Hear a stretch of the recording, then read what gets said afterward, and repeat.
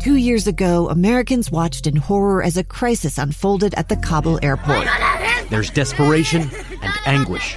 More than 80,000 Afghans have since arrived in America, but this story is still unfolding. I'm Andrea Martin. In my new podcast, Stranger Becomes Neighbor, we'll find out what happens to these new arrivals in our communities. Who would help our newest neighbors? Follow us at kslpodcast.com, Apple Podcasts, or anywhere else you listen. Thank you for joining us on this week's edition of Utah Weekly Forum. I'm your host, Rebecca Cressman, and today our guest is Susanna Burt. She's the Prevention Program Manager with the Utah Division of Substance Abuse and Mental Health, and we're going to talk about something that affects your family, it affects your neighborhood, your community, your city, our state, and that is prescription safety and the larger picture, which is the campaign message of Know Your Script. Susanna, thanks for joining us today. Thanks for having me, Rebecca. Now, this is a new statewide campaign, and so let's talk a bit about the importance of prescription safety. Why do we want people to be engaged and informed about the power of prescription drugs? That's a great question. So we've actually been working on addressing opioids or prescription painkillers since about 2007, when the Office of the Medical Examiner identified that more people were overdosing from these opioids. And one of the things that came up as we started, here we are, 12 years later, we found that while there is a change in the type of opioid coming into Utah or the overdose, we're still seeing a number of people dying from overdose or misusing the pills from prescription medication. And it isn't just opioids. It could be a stimulant, so like the Ritalin or the Adderall. It could be your Valium. Sometimes it's mixing the two pills together that creates a kind of a negative cocktail that can put us to sleep and not wake up, unfortunately. So that's kind of why we're talking about it. And there's so much more before the death. I mean, we've seen families that have just been ravaged by addiction, and we want to prevent that from ever happening to any family or any person in the state of Utah. That's our goal. And you did a great job bringing us back. If I rewind back to 2007, and I was, again, still a broadcaster at that time, I was stunned. I don't know that we understood as a community that these medications were so much more powerful than we realized. And that we thought that when they came with a prescription, they would have limited risks, right? And so we had to all do a full 360. Right. Parents, especially, thought that their kids were using a prescription, it was safer, and that you could kind of like self-diagnose or self-medicate a little bit more because it came from the doctor. It's supposed to be safe, right? And unfortunately, that isn't the case. There are so many things that are misused or abused that could have the potential for addiction. And I want to be very clear. We're not saying that everyone should avoid prescription medication, because there is definitely a need for prescription medication. But our conversation needs to be about what's right for you. Is it your prescription? Have you talked to a doctor? Is it something that's needed at this time? Is it something that you need for a short period of time or a long period of time?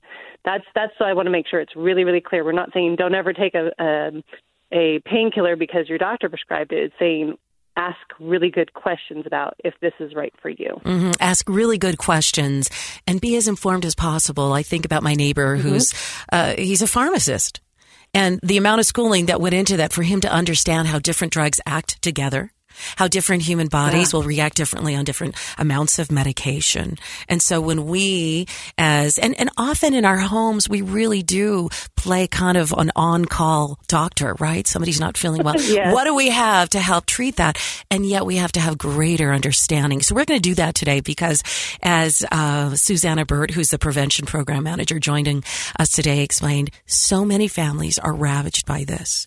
And the risk factors is simply that we're human. I mean, I just pointing that out is that this happens in all different, we use that term demographics, all different income brackets can fall a victim not only to misusing prescription drugs, but the addictions that can come with that as well. So let's talk about what we need to understand as parents. How do we help protect our family and keep them safe and informed on how to move forward with a healthy respect and use of prescriptions in our homes? Yeah. I would say that almost every family that is listening, or every person that is listening, has a prescription medication in their house, whether it's current or not.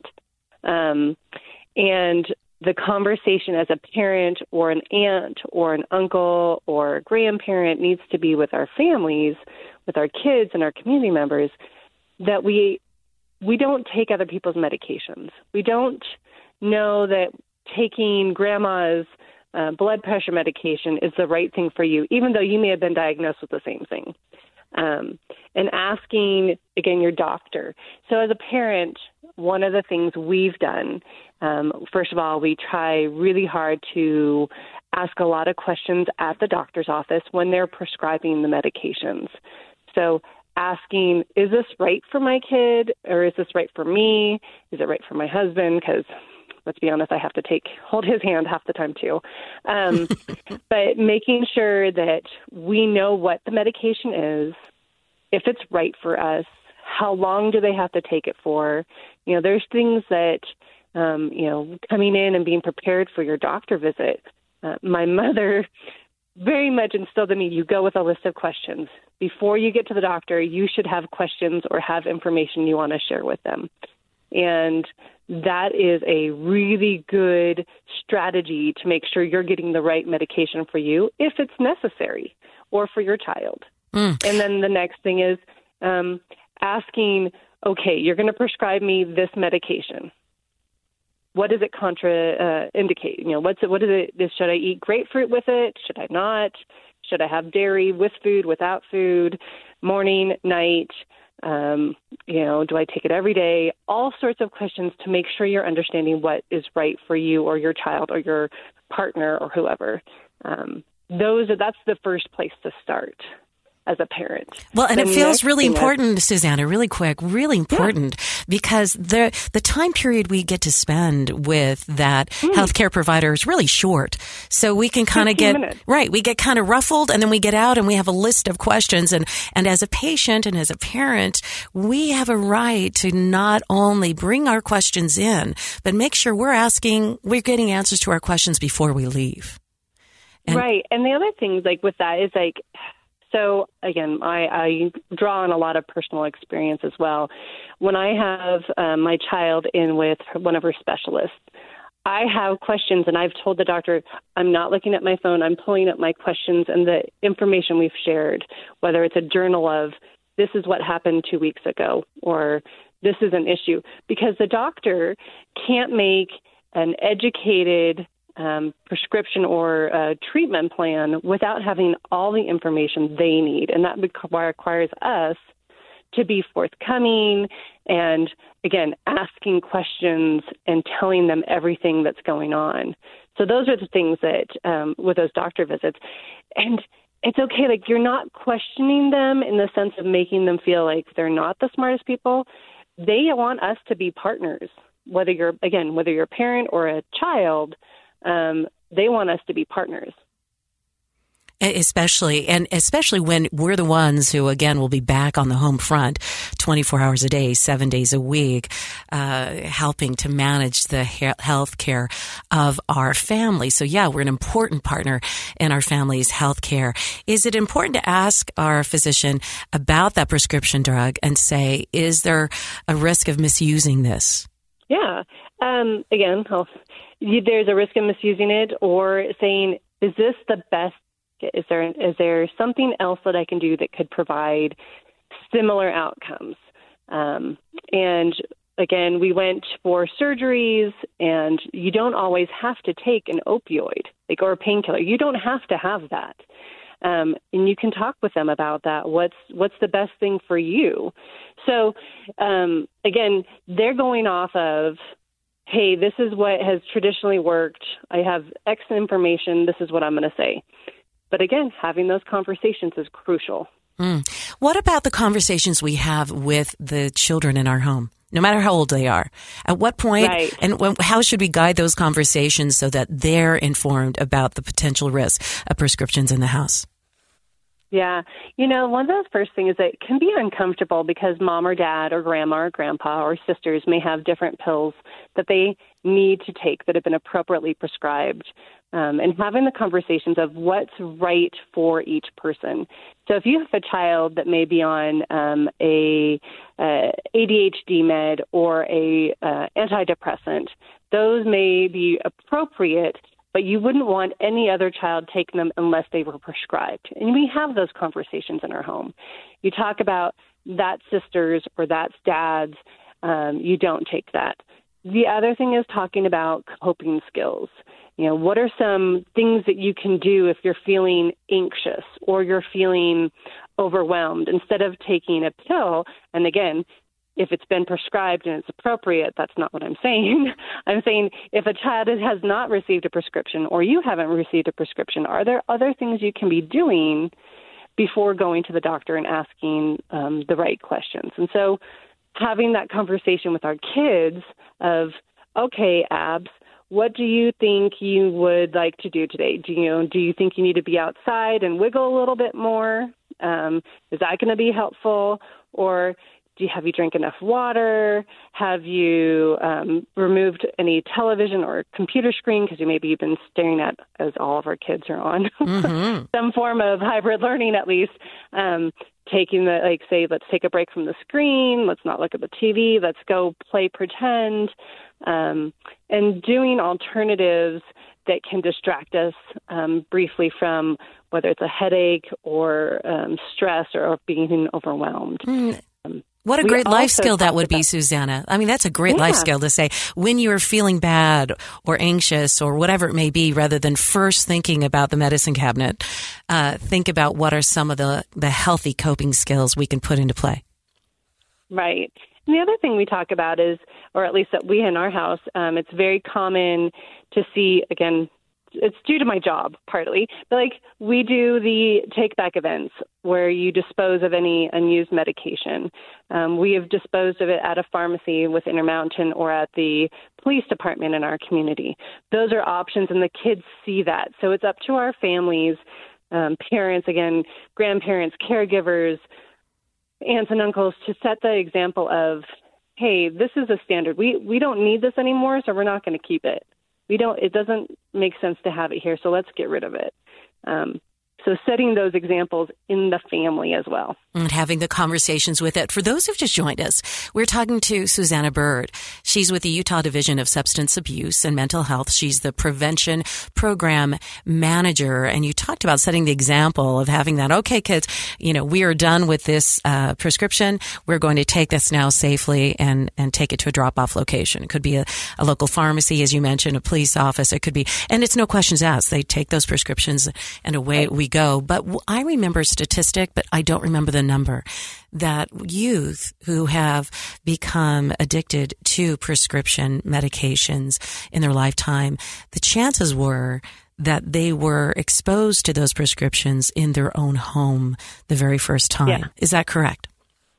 Yeah, and it isn't just you think about it, we've changed as a society of when kids, what they get when they go to have surgery, whether it's a tonsillectomy or the wisdom teeth being pulled. The wisdom teeth is the most common starting point for a kid to have an opioid or a prescription medication, if outside of an antibiotic. So when you have those points in time where there isn't a whole lot of discussion, there isn't a lot of hey, you only take this a little bit, or you only take it as needed, and you only take it for the 3 days or whatever. That's where that's where it can start, not where it does start, but where it can start. And the younger a kid is exposed to different psychotropic medications, then that can, not all the time, but it can rewire their brains, which is why with opioids especially, we have to be very cautious and thoughtful about when we expose kids to it and for how long. I know kids that are very avid soccer players, and I have no idea what ligament or whatever they tore in their knee, but they had to have knee surgery at 15 years old, and they were given a lot of drugs to deal with the pain after surgery. And that can start the dependence, not addiction, but the dependence or misuse at that point, which can lead to addiction.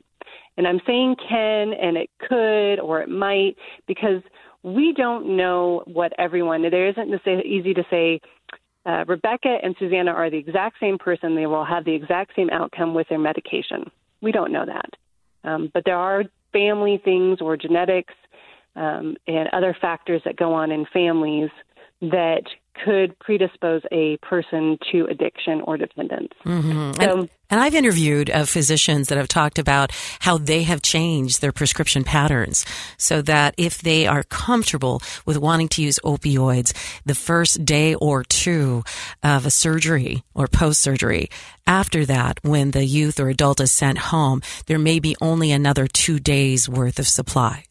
Rather than historically when we were still somewhat ignorant of the risks that occurred with opioids in particular. Sometimes people were sent home with 3 weeks worth of prescription medication. Right. So there has been that change. If people have been noticing that, that is because they've started to say, wait, we know more. We know you're at greater risk if we send you home with these powerful meds. If we're looking at you as a whole person, right? And we want to make sure that you are healthy and you can treat yourself with Tylenol or whatever other pain reliever, heat pads, whatever it may be. And there has been that change. Yes, absolutely. And the other thing is, it isn't like we focus a lot on opioids because that happens to be the one that is the most prevalently misused and abused in the state as far as a prescription medication. But there are other ones. There are people who misuse their Ambien or their Xanax as name brands, something that they use because they're feeling anxious, that they, again, can become dependent or they aren't using properly. There are people that are misusing the Ritalin or the Adderall because it's great for stimulating and keeping you awake enough to do that paper in college. So there are things that it's not just opioids. There are other things that are in our medicine cabinets that can be potentially misused if we're not having the right conversations and explaining to our kids and setting good boundaries. Mm-hmm. And I appreciate that. There's gabapentin and phentermine, and there's all kinds of, and it's not just youth, it's adults as well. We have about 8 minutes with you, Susanna. I wanted to get some other helpful information from you. How can we recognize the signs of misuse or addiction in our youth and in the adults in our life? There's usually, if you start thinking back, and it's really hard if you're so close to someone that you don't see a drastic change, because you've been with them, 24/7, you don't see that change. But if you start thinking back, 2 weeks ago, they really started changing behavior. And those changing behaviors are usually more irritability, they are withdrawing, they're changing their habits. So if, let's say, someone normally goes to play soccer or they go out and enjoy being with other people, but they're withdrawing or they're not finding joy in that anymore, that's something that can be a sign of that addiction or dependence. Then another thing to be looking at, changes in friend groups for kids, looking at their grades. You could be watching and talking to teachers. And I know it's hard when you have kids in high school versus like elementary, but going to those parent-teacher conferences, that sounds so silly, but checking in to make sure that they're still participating in class or if there's been any changes in their behavior. That's a good point because guess what? If your kids are going to school, we don't see them during the day. We only see them in the afternoon or after, in the evening. And if they're going out to their room because that's normally their behavior, then what are we missing? The other things to be looking for are they'll start asking, do you have extra medication? Do you have this? And counting your pills, by the way, if it's your own kids or your spouse or your partner or anyone that lives with you, counting those pills on a regular basis to see if there's any missing, that's something to be tracking as well. And then the other thing to be looking for are they'll start asking, do you have extra medication? Do you have this? And counting your pills, by the way, if it's your own kids or your spouse or your partner or anyone that lives with you, counting those pills on a regular basis to see if there's any missing, that's something to be tracking as well. I know that there's some journals that you have that they've usually done with older adults so that you can track your medication. But that's where you could start. There are points if you wonder, you can, and it's not an emergency. You don't have someone unfortunately lying on the floor or anything. You're just concerned. Calling 211 is really a good place to start to see if there's any resources in your community. There was a billboard on our one of our streets, and my kids are like, "Why are we calling 211 instead of 911 now?" And we had that conversation of like, well, not everyone is in crisis at that moment, but they might feel they need different resources, whether it's a class to learn how to teach skills to kids, or maybe it's getting into treatment for them or someone they love. It could be finding different alternatives to do, like activities, so that they can feel like they're part of a community in these times of isolation. So 211 is a good place to start if you have questions. And I understand that there's a 211 app in addition to the website, right? 211utah.org. Yes. Mm-hmm. Yes. And I was going to say the other place is knowyourscript.org. That's another place to go. It can link you to prevention services and agencies throughout the state and ways to dispose of your medication. And just as a side note, I know that we're running out of time. My mom recently passed away, and my stepdad and I are both in recovery.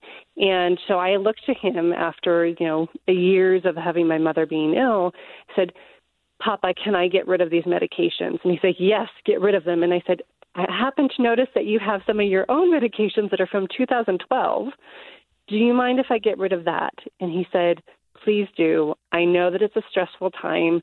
Help me get rid of that." And that's what we did. We got rid of the medications, bags of them, and took them to the local hospital pharmacy that allowed us to dispose of the medication. And ones that we couldn't fit in there, we were dissolving and getting rid of for a garbage can.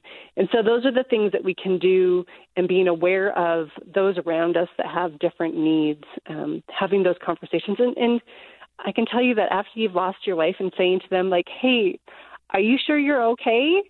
That's a hard conversation to have. So being willing to have uncomfortable conversations with our parents, with our kids, with our children, with our neighbors, about prescription medications is okay. And I really would love people to say, "Are you all right? Are you feeling okay? Is there anything we can do?" Or just saying, can we go for a walk? Do you want to go for a walk? And just getting that person out there. Those are great skills to use when you're concerned about someone. I think it's a beautiful thing to put that in, because so much of addiction begins in some ways out of innocence, naivety, and the power of how it could affect us. Or it could be reaching for something simple to make us feel better. And someone once shared with me, and it was very powerful, that when someone is overflowing with emotions, whether it's grief or anxiety, that when you ask that question, "Are you okay? We go for a walk and let's talk," you're literally letting the pressure out of that person's heart and soul. And it's still, the pain is there, but you're letting the pressure out and helping that person truly manage and move forward. So it is such a key part to helping us in this overall goal to help each other, to arm each other, to help each other be healthier and safer. Right. You talked about these conversations to have about prescription safety. Before I let you go, there was one statistic that just stood out, and I wanted to share this. Teens who have learned about the dangers of misusing prescription drugs from their parents or grandparents were 42% less likely to abuse prescription drugs.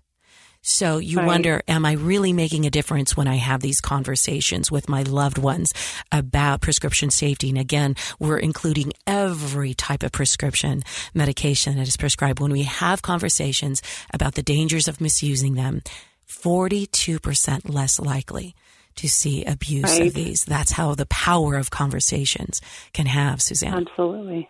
Just beautiful. I know. And we can have it at any time. That's the best part. You can have it at dinner, breakfast, driving in the carpool. You can have it on those walks.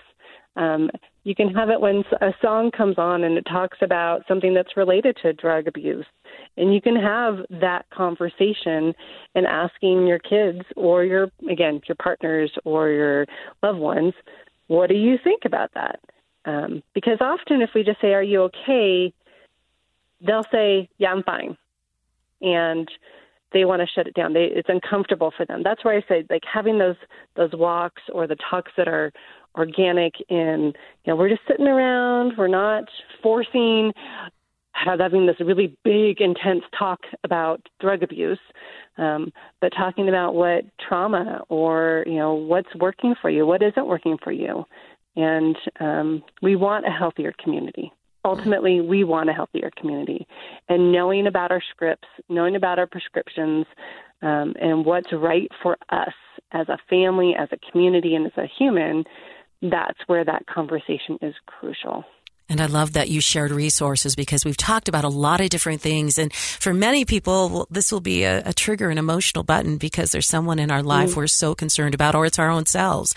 There are resources in our community. As Susanna Burt shared with us, you can dial 211 and find those resources or go to 211utah.org. You can also, and you should also go to knowyourscript.org.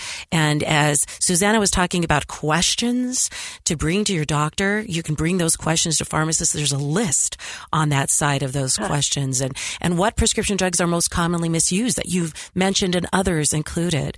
So all that information, the more, and I'll share this really quickly. The more informed we all are, the more impact we could have in our own personal life, our family life, but you just enlarge those circles. It could be somebody in your neighborhood.